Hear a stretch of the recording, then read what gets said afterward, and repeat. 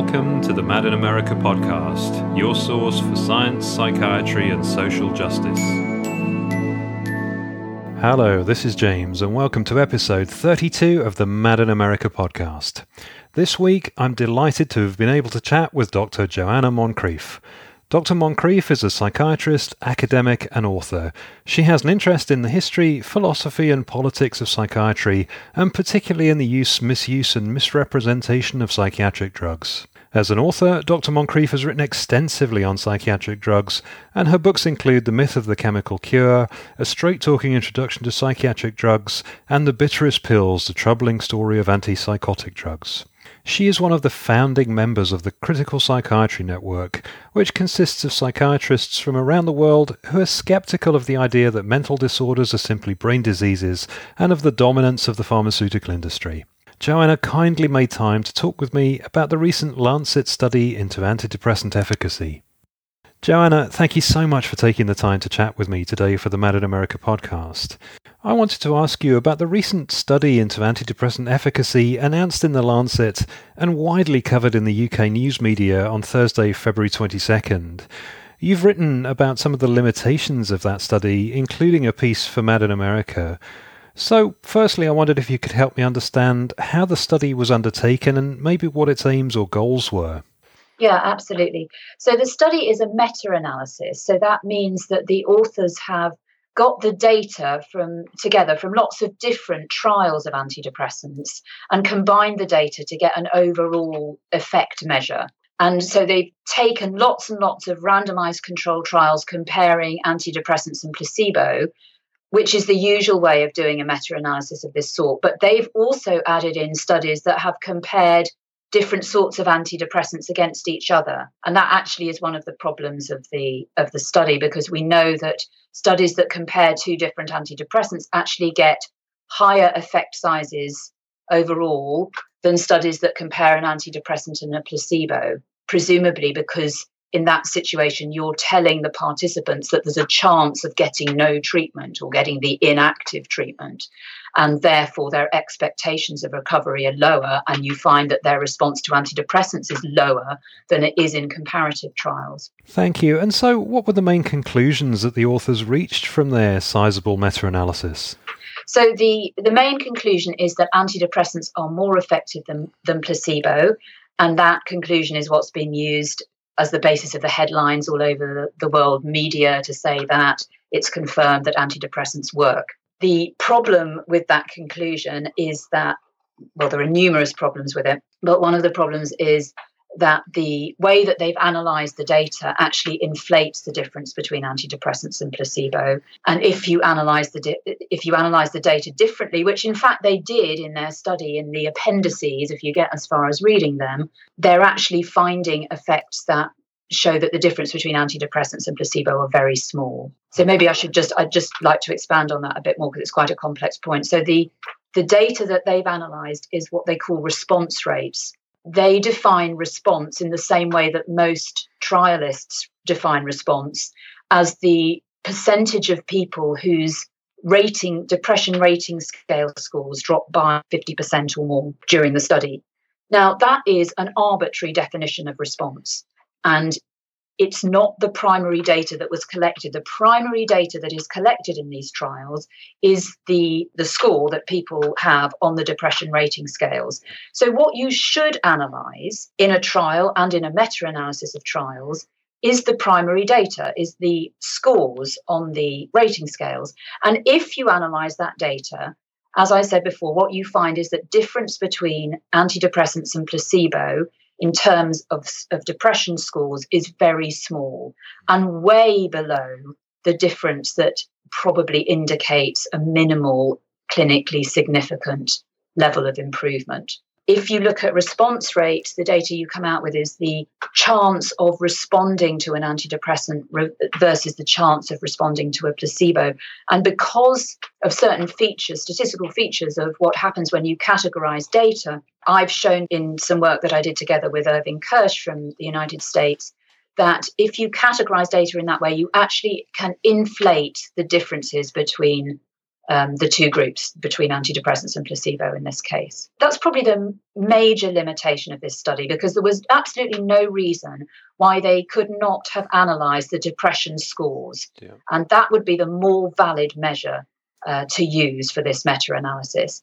And when they do analyse that, as I say, it's in the appendices, they find the same as other meta-analyses have found, and that is that the difference between antidepressants and placebo is very small. So that's the main limitation.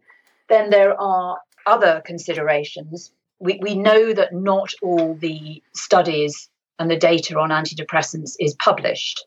And they got some unpublished data, but they didn't get all unpublished data. We know that unpublished data is more likely to be negative. Yep. So there's still probably some unpublished data out there that would reduce further the differences that they quote between placebo and antidepressants. And then there are the limitations of the trials themselves, the trials that are included in this meta-analysis. And these limitations of trials have been written about extensively by many authors now. One of the limitations of antidepressant trials is that although they're meant to be double-blind, of course, antidepressants are active drugs. They cause alterations and side effects that people notice, at least in some cases. So it's been shown that people can guess more accurately than would be predicted by chance whether they have got the active drug in a placebo-controlled trial. In other words, these trials are not truly double-blind. And because this is the case, it's likely that the people who are randomized to the antidepressant experience an amplified placebo response because they are able to guess, or some of them are able to guess, that they've got the active treatment. Most people who go into trials of antidepressants probably want the active treatment and think that that will be a good thing, and therefore their expectations of treatment are likely to be high. Another problem with these trials is that they don't necessarily exclude people who are already taking antidepressants. Now, if you don't exclude those people, and then you randomize some of them to a placebo, those people are likely to experience withdrawal symptoms. There are certainly some of those people are included in some of the antidepressant trials, and that is a big problem for antidepressant trials because, as I know that you and many other people are aware, antidepressants are associated with a significant withdrawal syndrome in a proportion of people. And even for people who get through those withdrawal symptoms, they're likely to notice that they're not on their antidepressant anymore, so that will unblind the study. But also the withdrawal symptoms are often very unpleasant and often mimic the depression and anxiety that people have had before they went into the trial. So people may well think, or assessors may think, that they are experiencing a relapse of their underlying condition when actually they're just having a withdrawal from the antidepressant.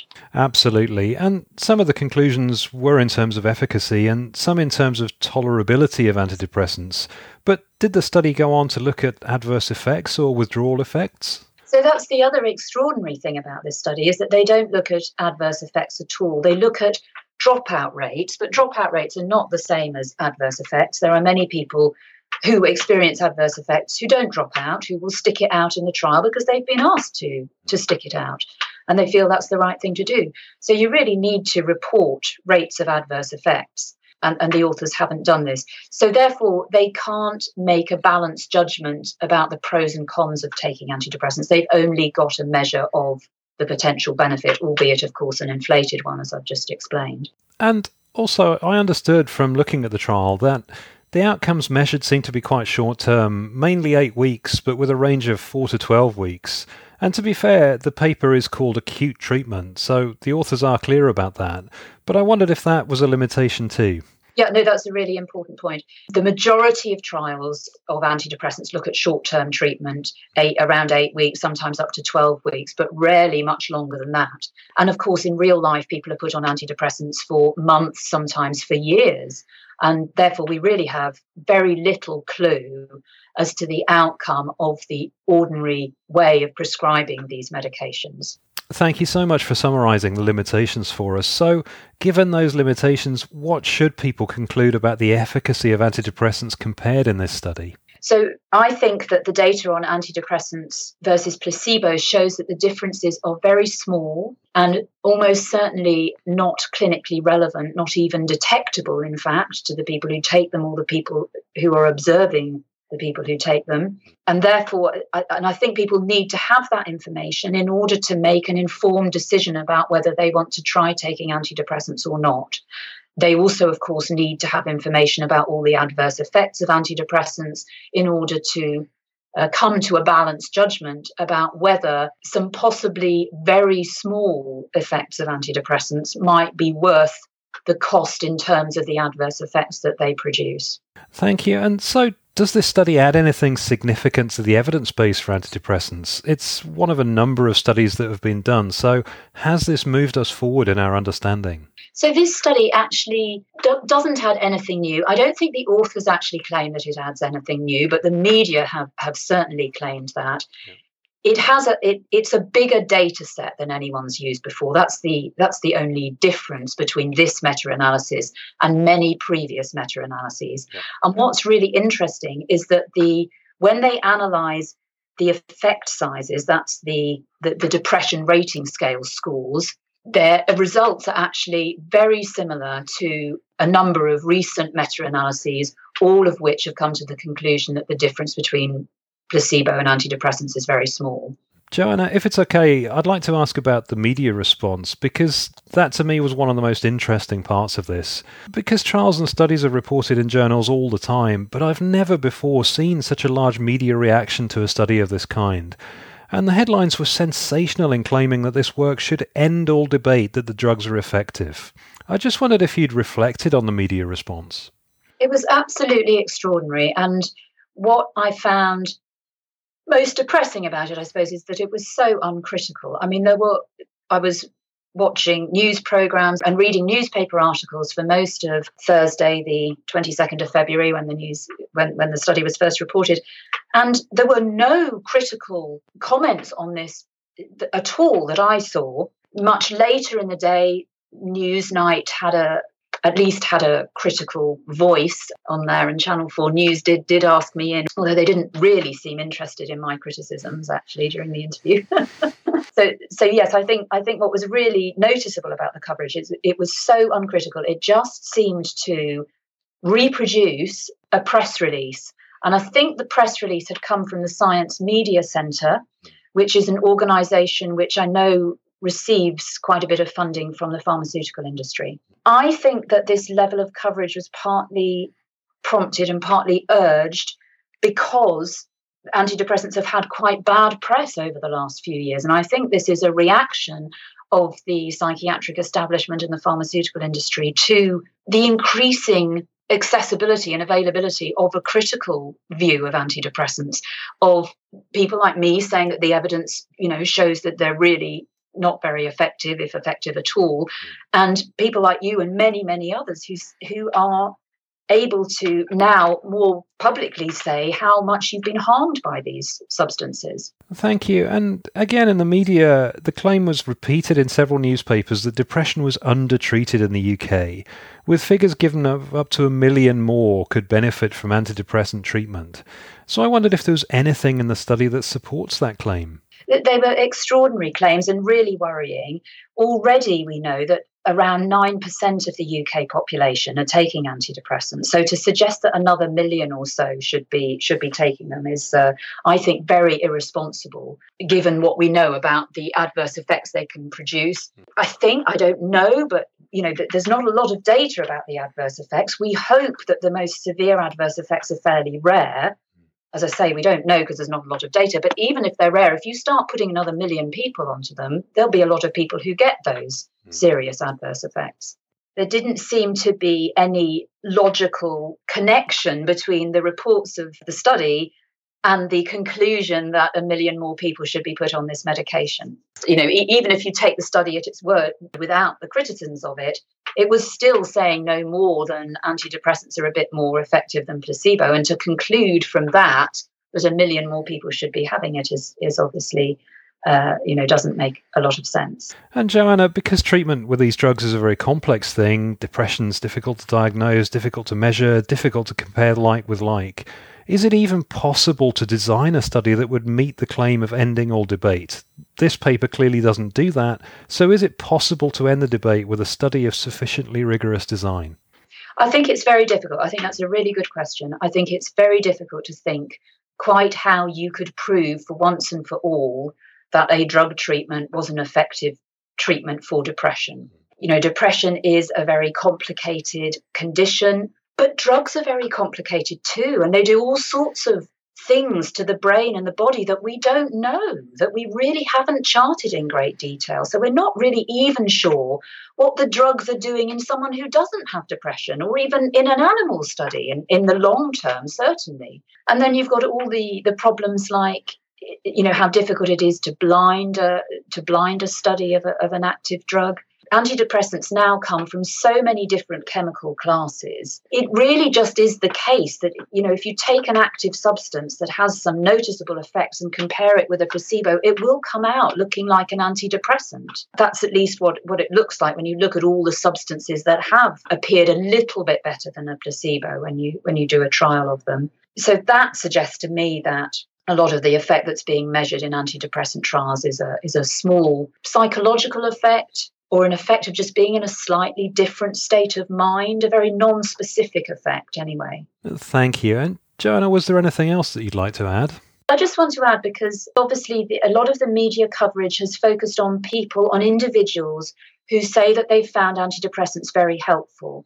And I think that's an important thing to address. So obviously there are many people out there who think that antidepressants have helped them a lot.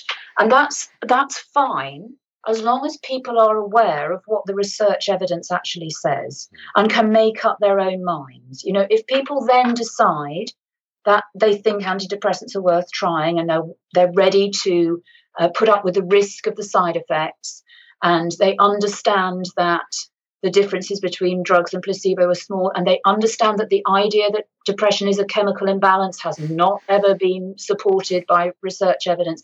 If people understand all those facts and then decide that, they want to give antidepressants a try, that's absolutely fine. I think what's just really important is that people know that the story that is being told us by the institutions that created those headlines on Thursday is not the only view, and in my view and the view of many other people, not the correct view of the data. Absolutely, that's so important. Well, Joanna, I'm so grateful to you and the others for being that critical voice and for allowing us to see behind the headlines, because not everyone has the time or even the desire to get stuck into a study, so we need people to step forward and present the critical case. Thank you very much, and thank you for giving me the opportunity to say it and to hopefully get it out to more people, because that's really important. Well, I just want to thank Joanna for taking the time to chat with me, and you can read Joanna's response to the Lancet study by visiting madinamerica.com. So, thank you so much for listening, and until next time, take care. Thank you for listening to the Mad in America podcast. Visit madinamerica.com for more news, views, and updates.